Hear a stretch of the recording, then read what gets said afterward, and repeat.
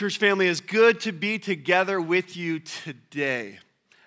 We are taking a quick pause in our series walking through the life of Moses. We're going to pick that up. We have 2 weeks left. So come back for the next 2 Sundays to hear the end of his story, which is not the end of our story by any stretch, but so much to learn from that, and I've appreciated this series. But today, we're taking a brief aside to talk about anything we wanted to.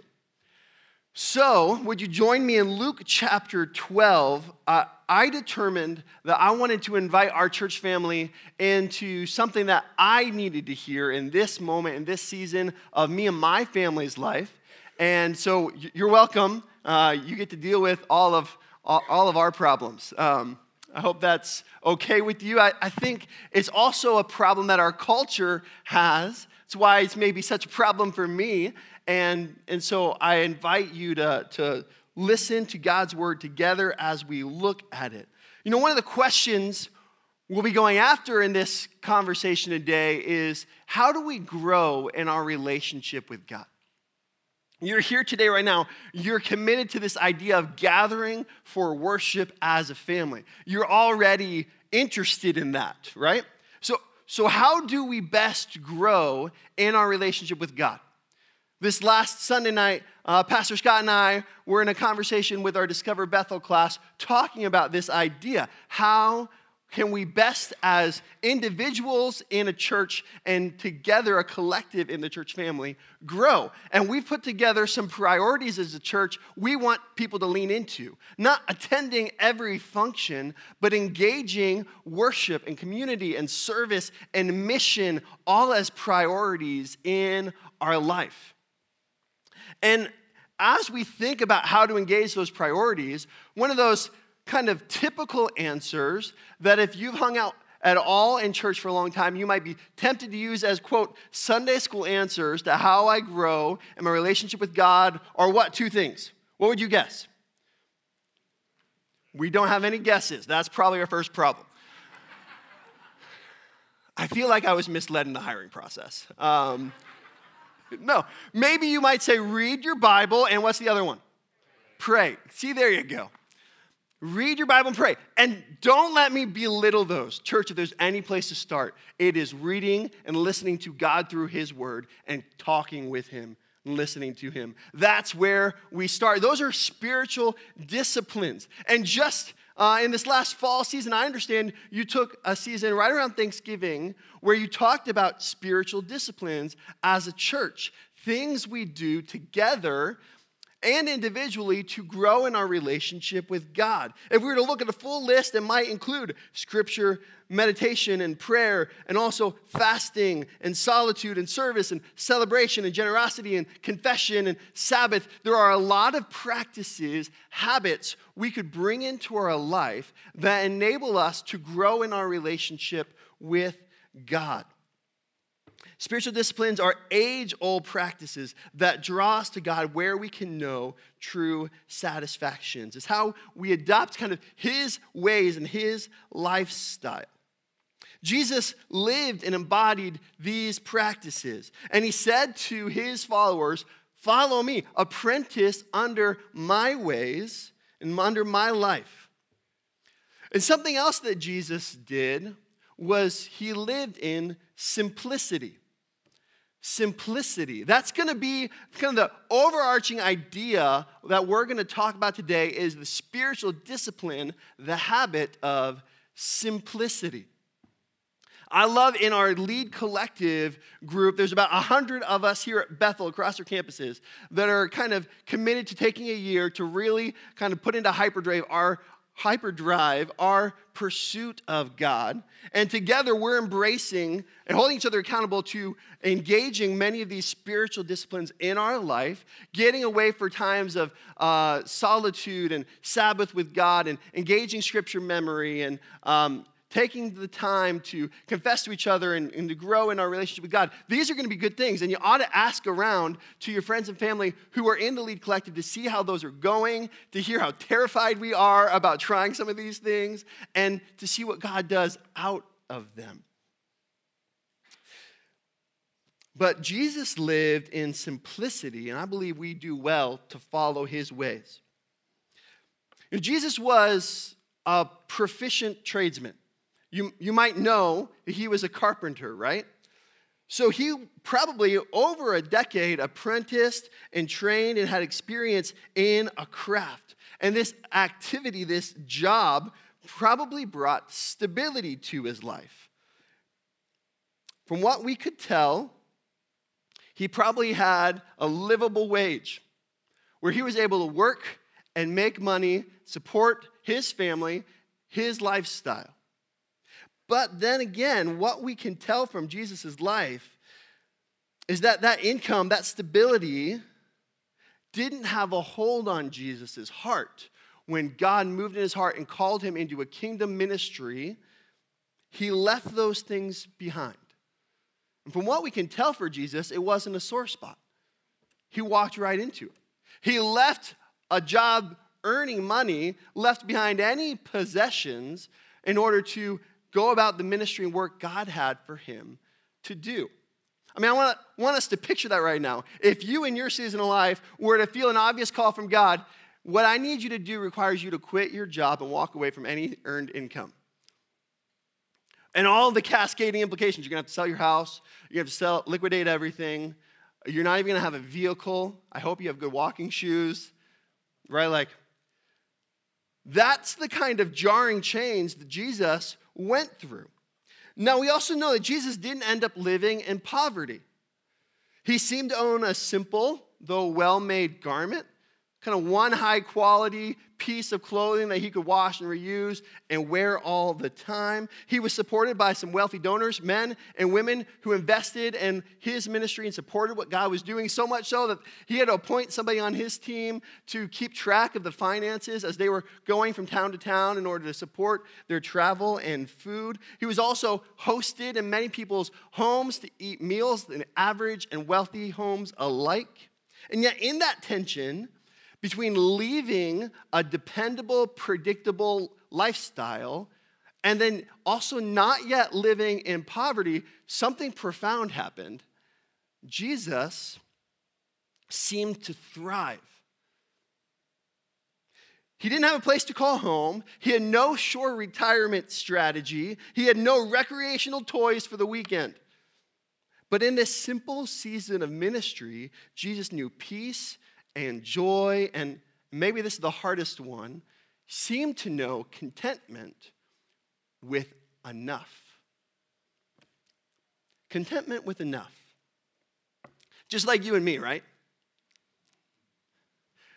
We could pull up our Amazon Prime accounts and double check that, right? You could pay attention to the Memorial Day sale advertisements today that are telling us people gave everything for you to buy more things. Contentment with enough, right? You haven't struggled at all recently with wondering why your friend and peer got a better job placement or a better company or better benefits or better raises. And you haven't ever wondered about why that one girlfriend from college seems to go on all those awesome vacations that you just dream about going on. And you've never struggled with the fact that your neighbor picked up that cooler item and now you need that cooler item. And we definitely don't upgrade our technology every 6 months, right? We're content with enough. I mean, we struggle with this. And I found my heart right now in this season of life where kind of everything went up in the air, right? We sold our house, we moved to Indiana, and then we just bought a house. And in this season where like you're kind of starting over with all of the stuff that was in the moving van, which maybe you wish you were starting over without those things too, right? On the moving day especially. And in that season, you can find like the claws of this cultural consumerism concept tearing at your soul, right? Like what you need to be happy is, right? Like it's that address, it's that zip code, it's that school district, it's that next item, it's that furniture piece, it's that paint color, it's that shopping spree at Hobby Lobby, right? Like, man, happiness for us seems to be just out there, and you can buy it. We want to be happy. And church, that's not the problem. God designed us to want to be happy because he designed us to want to enjoy him forever. Our desire to be happy isn't the problem. The problem is we think more will get us there. We want to be happy. That's not the problem. The problem is we think more of anything is going to be the thing that gets us there. It's that rush you get right before you spend that money that 2 days later isn't there. More friends, more time, more stuff, more house, more leisure activities, more success, more. That's what pulls at our hearts, isn't it?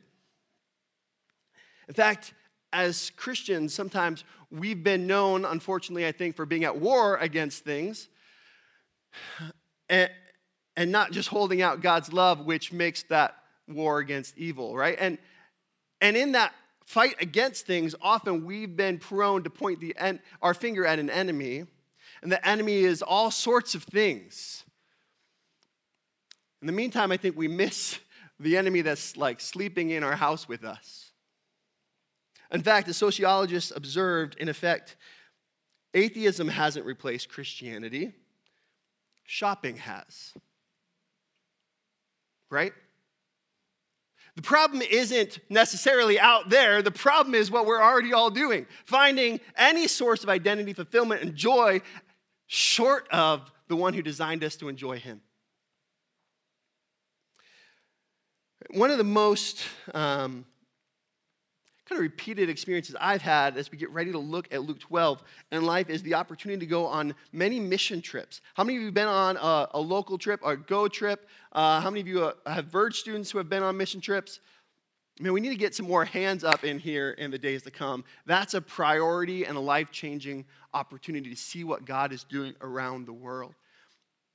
We look forward to a season where those are more approachable, kind of post a COVID lockdown world. And on the mission trips I've been privileged to go on, one of the most repeated experiences is the adults or the students, whoever's on the trip with us, coming away with kind of the same learned takeaway every single time. We were going to a culture of people who had far less than us, whether it was in our own zip code or halfway around the world, had far less than us. And we would see the way they lived, see the way they hosted us, and see the way they were generous towards us, and see the joy in their faces. And us as a team, we'd walk away with the same response. Like, I don't understand how they have so much joy. As we visit with brothers and sisters in Christ in a church environment where their homes look like our sheds and we're just profoundly disturbed, how can they attempt to be generous to us? Why are they content? I don't understand this. And the reason why that's so often a reaction for us is because we've lived and grown up in a culture that has fed us alive from birth at every turn that says, in order to be happy, you need to get more, you need to have better, you need to experience life in a certain way. And so when we see people around the world living with joy and not having any of those things, our brains break, right? That doesn't make any sense to us because we've been fed a lie and believed it, that we needed something more to have enough. Church family, are our lives filled with stuff? And has that made our life full of meaning? Jesus warned us to avoid operating in this consumerism paradigm. And he gave us the grace and ability and advice we need to see the world through his eyes instead. And in Luke chapter 12, verse 13, we see him begin to address that and give us some application that I think will be meaningful. In this moment, Jesus is in the middle of a sermon and a conversation teaching people, and someone in the audience quite rudely interrupts. Don't learn from this man's lesson. No, someone in the meadow, on the hillside, in the city street where Jesus was teaching, wherever that was, interrupts Jesus and asks him a question. So verse 13 tells us this moment. He says, someone in the crowd said to him, "Teacher, tell my brother to divide the inheritance with me." But he, that's Jesus, said to him, "Man, who made me a judge or arbitrator over you?" This is maybe not enough context for us to catch everything that's happening here, but this is a familiar concept. If you've worked or lived around children, you often understand this sibling rivalry. Like, tell them to give it to me. And this guy comes to Jesus, a grown adult, and says, "Teacher, tell my brother to divide the inheritance with me." He's not coming, evidently, with a heart of like genuine openness to what's right and fair. He's not saying, "Jesus, we need advice here. We don't know how to solve this. Would you help us sort through how to fairly and equitably and justly distribute my father's inheritance?" He's saying, "Tell him to give me my stuff." And Jesus, maybe sensing the inclination of his heart and aware of the mission that God has for him to do, says, "I'm not solving your family problem. That's not my mission right now." And then he kind of opens up his shoulders and speaks past the man to everyone around, sharing a truth that gets at the heart of this man's question, perceiving what this man needs, and acknowledging that everyone in his crowd needed to hear this truth as well. And Jesus said to them, so he turns to the crowd, verse 15, Jesus said to them, "Take care, be on your guard against all covetousness, for one's life does not consist in the abundance of possessions." Jesus addresses what lies beneath this man's request, his desire for more. And he says, be on guard against covetousness. Be on guard against greed. He's rooting the reason for interacting with this man in a simple truth, that our lives don't consist, they aren't made up of our possessions. The good life in that sense is not what we have. For Jesus, then, stuff does not equal the good life. That's the true ism he's giving out. The good life is not the stuff we have. And to make his point even more clear, he goes on to share in Luke verse 16, a parable. And if Jesus found the need to elaborate this in a culture and a time and a place where the average working person didn't have a whole lot, I feel like Jesus would want to elaborate even more to a culture like ours where we do. So in verse 16, Jesus said this as a way of sharing a story to back up the truth. He told them a parable, saying, "The land of a rich man produced plentifully. And he thought to himself, what shall I do? For I have nowhere to store my crops." And he said, "I got it. I'll do this. I will tear down my barns and build larger ones, and then I will store all my grains. And then I will say to my soul," are we noticing a lot of first-person pronouns here? "I will say to my soul, soul, you have ample goods laid up for many years. Relax, eat, drink, and be merry." And to us in America in 2022, this feels like it ought to be success. This is a good story, Jesus. Thank you. I've been looking for a life verse. Now I know, right? Like everything went well. I have a bumper crop of excess. I have to invest in more in order to have my more. And now my soul can finally be at rest. All these years laboring and working, and finally I can be happy. I mean, this feels like the slogan for every state's visitor bureau, for every state's business bureau. Like this is the good life to us. But it's not to Jesus. And that ought to scare us. In verse 20, in this story that Jesus is spinning, it says this, "But God said to him, 'Fool, this night your soul is required of you. And the things you have prepared, whose will they be?' So is the one who lays up treasure for himself and is not rich towards God. Church, there's a lot we could say about finances here. That's not really the point. We're going above the financial principle to what a life of simplicity might mean across all areas of what we own. Like this man, we as a society default to believe that gathering and consuming, getting money and stuff will provide us a good and happy and safe life. We sleep better at night knowing about the stuff we own. We aspire to have more. Ask somebody their dreams, and you typically hear about the stuff they want to get one day, the lifestyle they want to lead. And Jesus, though, says that God speaks to this man in this parable and says he's a fool. He's not recognizing that possessions mean very little in light of eternity. And he's not realizing that living for those possessions has been obstructing his relationship with God all along the way. And Jesus offers an alternative to this narrative, one which is infinitely more satisfying to our souls. For Jesus, the good life starts and ends not with our stuff, but with God.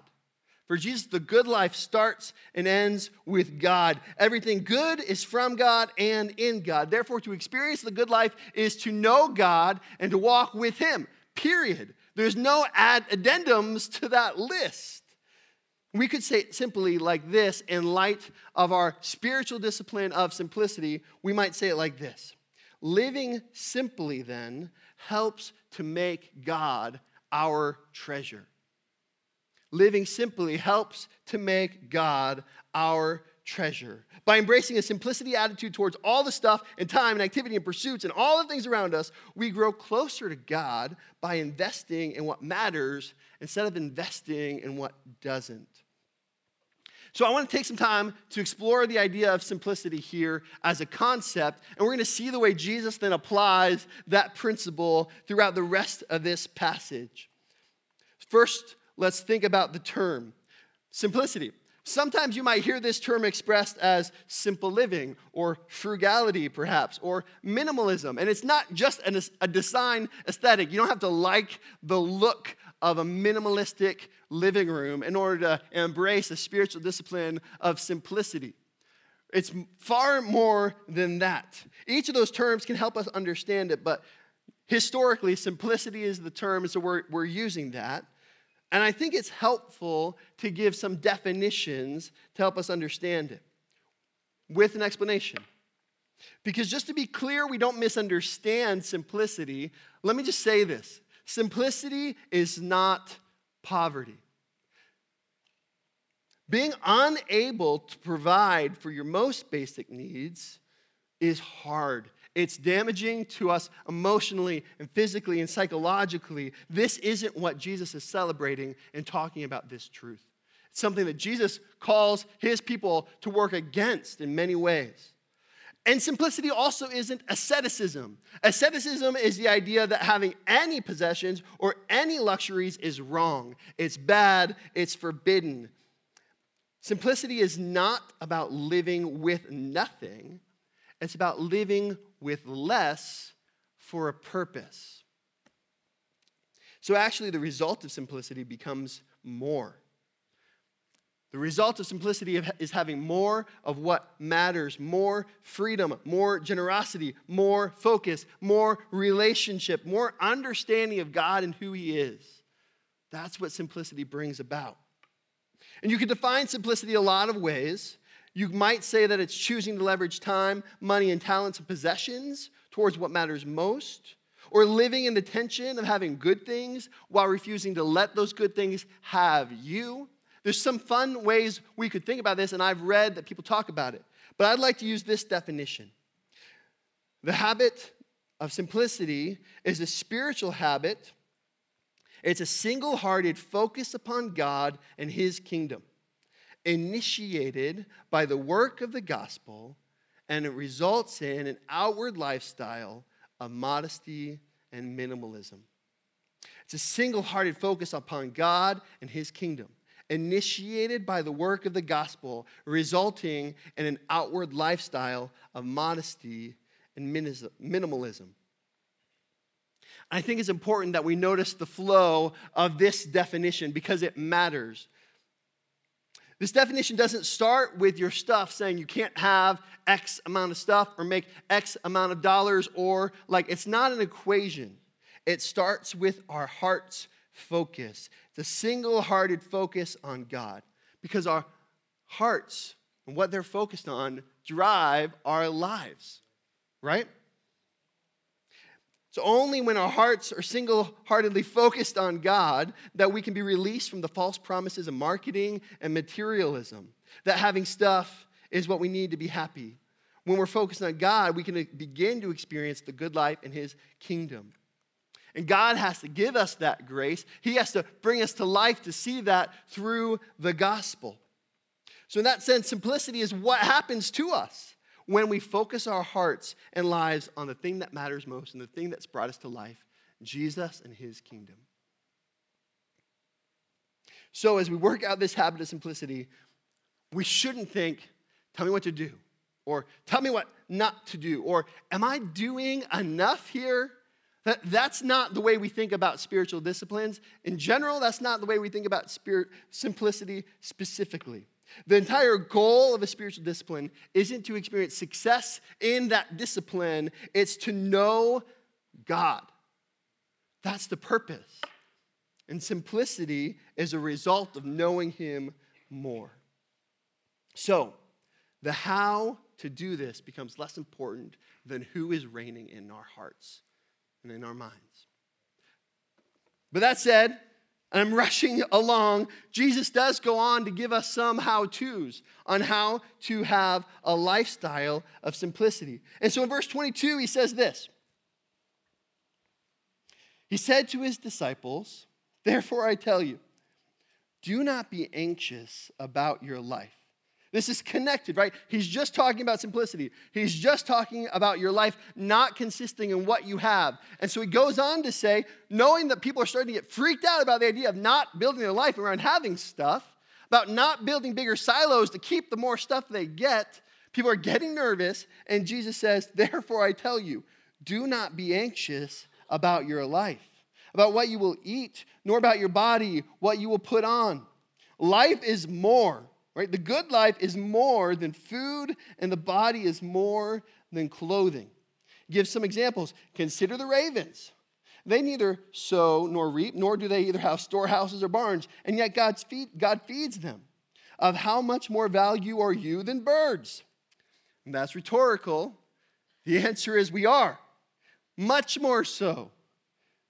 Verse 26, verse 25. And which of you, by being anxious, can add a single hour to his span of life? If then you are not able to do a small thing as that, why are you anxious about the rest? Consider the lilies, how they grow. They neither toil or spin, and yet I tell you, even Solomon in all his glory was not arrayed like one of these. But if God so clothes the grass, which is alive in the field today, and tomorrow is thrown into the oven, how much more will he clothe you, O you of little faith? As Jesus begins to encourage his disciples towards living richly towards God, towards a lifestyle of simplicity on this earth, he gets right to the heart of the matter by dealing with the thing that often hinders our simplicity. It's our worry, our anxiety. And he says, don't be anxious. Don't worry. And anytime we talk about this, I think it's important that we pause to acknowledge Jesus is talking about the spiritual sin of anxiety and worry, not the biological condition of anxiety. And whenever our bodies are broken, mentally, physically, it's good to pursue the wonderful, sovereignly provided medical treatments that can help address those problems. That is a wonderful thing, and you should always consider that the symptoms may be similar, but the root of the problem may be different. Jesus isn't talking about a medical condition. He's talking about a spiritual sin. And in addressing worry from a spiritual root, he says, don't be anxious. To live simply, don't be anxious. That's his first application. And we all struggle, I think, with an inclination to be worried, to be anxious about the idea of living with less. And if you don't believe me, I could give you a specific application point today. It's Memorial Day weekend. You might have an extra day off. Tonight, here's your homework. This is just an example. This is just a theoretical. Don't actually take this as an application. Go home today. Get rid of 75% of the stuff in your house now. Now, at first, some of us are like, freedom, finally, I can breathe, right? Like, I've been needing to do this for years. But I promise you, the second you start, that attitude will change. As soon as you go to put away that one thing, or to give away that one thing, or to sell that one thing that you haven't even used in 5 years, instantly the worry starts to begin. Well, what if I need it again one day? And you look at your house, you're like, 75% of the stuff, man, I've got 3 TVs. I guess I got to get rid of 2 of them. But we can't be that one family in our neighborhood that only has 1 TV. Like, what are people going to think of us, right? Like, or literally no one in America only has, like, the thoughts start to come to our minds. Man, what if we need this one day? And how will others think about us? And how can I view myself with happiness if I pull into an address and that zip code? And man, the worry starts to build up because our hearts trust in having our stuff. Jesus calls us to recognize that living simply makes God our treasure, so we shouldn't worry, because worrying about our stuff is an indication that stuff is our treasure. Allowing other things to give us a sense of safety or worth or happiness ends up replacing God, it's idolatry, as our treasure and making stuff our king. Because our worry reveals what we worship. And so to combat that, to encourage simplicity and the necessary call to be free from worry, Jesus invites them to consider 2 realities. He says, look at the way God provides for birds. Look at the way God provides for flowers and cares. God is faithful. You can trust him. You don't need to worry. Our God has it. Stop trusting in your stuff to get you across the finish line or to have a happy life. God is faithful. And then he also points out, which of you by being anxious can add a single hour to a span of life? Like, does anxiety do anything for you? Has it done anything for you? Resulted in wonderful conversations around the house. Peace and tranquility. No. Worry is useless. It accomplishes nothing. Let's just be logical about this for a second. Why worry? Why let it control and motivate our life? He says it's a sign of a lack of faith. Oh, you of little faith, he says in verse 28. For Jesus, the issue starts with what we trust. Do we trust in God? Do we trust that he is our provider? Do we trust that he will take care of us? Do we trust that he will give us what we need to accomplish his plans, to love the people he loves? Do we trust that he loves us? We don't have to worry because Jesus knows that God can be trusted, that God and his kingdom are good and will last, so we can live by faith in simplicity even and not need to worry about our safety net, about anything else that might hold us up in an economy that seems uncertain. And Jesus continues building his case for simplicity.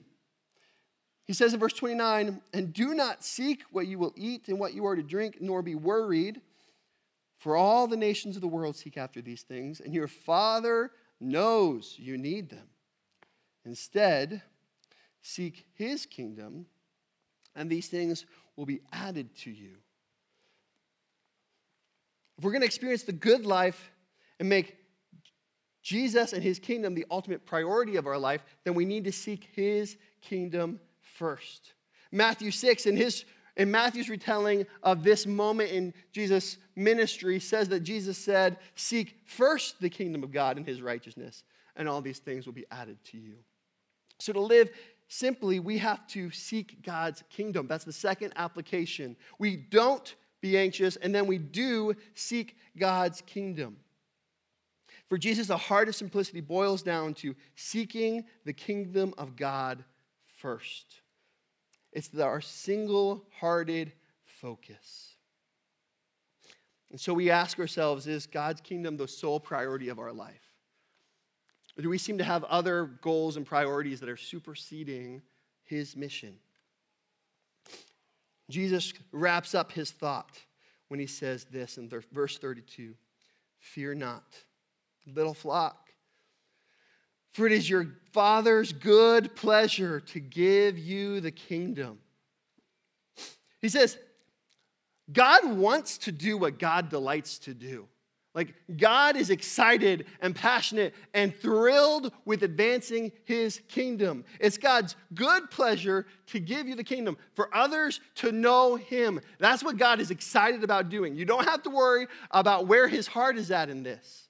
And so, he releases them. Sell your possessions. Give to the needy. Provide yourself with money bags that do not grow old, with a treasure in heavens that do not fail, where no thief approaches and no moth destroys. For where your treasure is, there your heart will be also. To embrace the idea of simplicity with the kingdom as our single-hearted focus, we end up asking ourselves, what can I do with all that I have, with all that I earn, with my abilities and my possessions and my leftover food every night at dinner time? What do I do with all of this stuff? I've been changed by the rescue of the gospel through Jesus. I'm confident and free from worry because I'm not worried about acquiring and keeping more stuff. I'm seeking God's ways as my only heart's objective, and I'm sure that God is happy to unleash the love of his life through the gospel. So, what do I do with my more than enough that God has given me to work with? To live simply, I give it generously. I give generously. Jesus says, sell your stuff. Give it away. If you want a practical tip to live simply, here it is. Don't hoard your stuff, sell it. Don't hoard your money, give it. Don't hoard your life, invest it. Don't hoard your abilities, use them. For Jesus, the lifestyle of simplicity leads to generosity. It's not just about giving from what you have left over. It's about alleviating ourselves from anything that keeps us from God and then leveraging that so that we keep keeping to need God.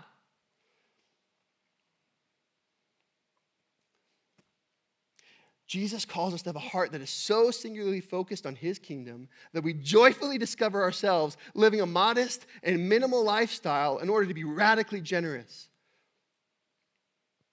And Jesus concludes with a simple statement. Where your treasure is, there will your heart be also. What we do with our money, our life, our energy, our schedules, our relaxation, what we do with the stuff God has given us guides what we love, guides our heart, guides what we're focused on. So when we put away worry and get most passionate about God's agenda and give generously, we are showing an increasing evidence of a life that is built around the way Jesus lived. Simplicity, so that I can have the most in my relationship with God. So I can enjoy him more than I otherwise would, weighed down by so many things. So we ought to start small. Or maybe you ought to start big. Frankly, as the Spirit would move you, I believe that the Spirit might move you far further than I could ever pretend to hope that God might move you. God might call us to radically live lives of simplicity so that we could radically know him and his ways, radically showcasing his heart. But know this, church. If we follow Jesus and his life of simplicity, it will cost us. It will. Your life's going to look way different. And culture might even define your life as a loss. But as much as it will cost us to live a life of simplicity, it would cost us more not to.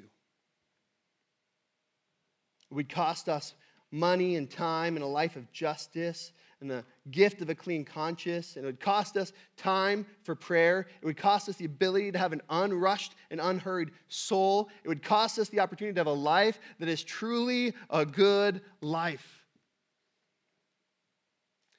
A life lived in connection to and worship of and adoration of the God who designed us to find happiness in Him. Let's not miss out on that this side of heaven by trying to purchase and have things and a lifestyle and activities that in overpopulating and over-hoarding our lives distract our hearts from the one who made them. The reason we pursue living simply is to make God our treasure, so that we could, like Paul, say, actually, I don't have a sense of needing anything. I've learned by now to be quite content whatever my circumstances. I'm just as happy with little as with much. I found the recipe for being happy, whether full or hungry, hands full or hands empty. Whatever I have, wherever I am, I can make it through anything in the one who makes me who I am. May we have that attitude.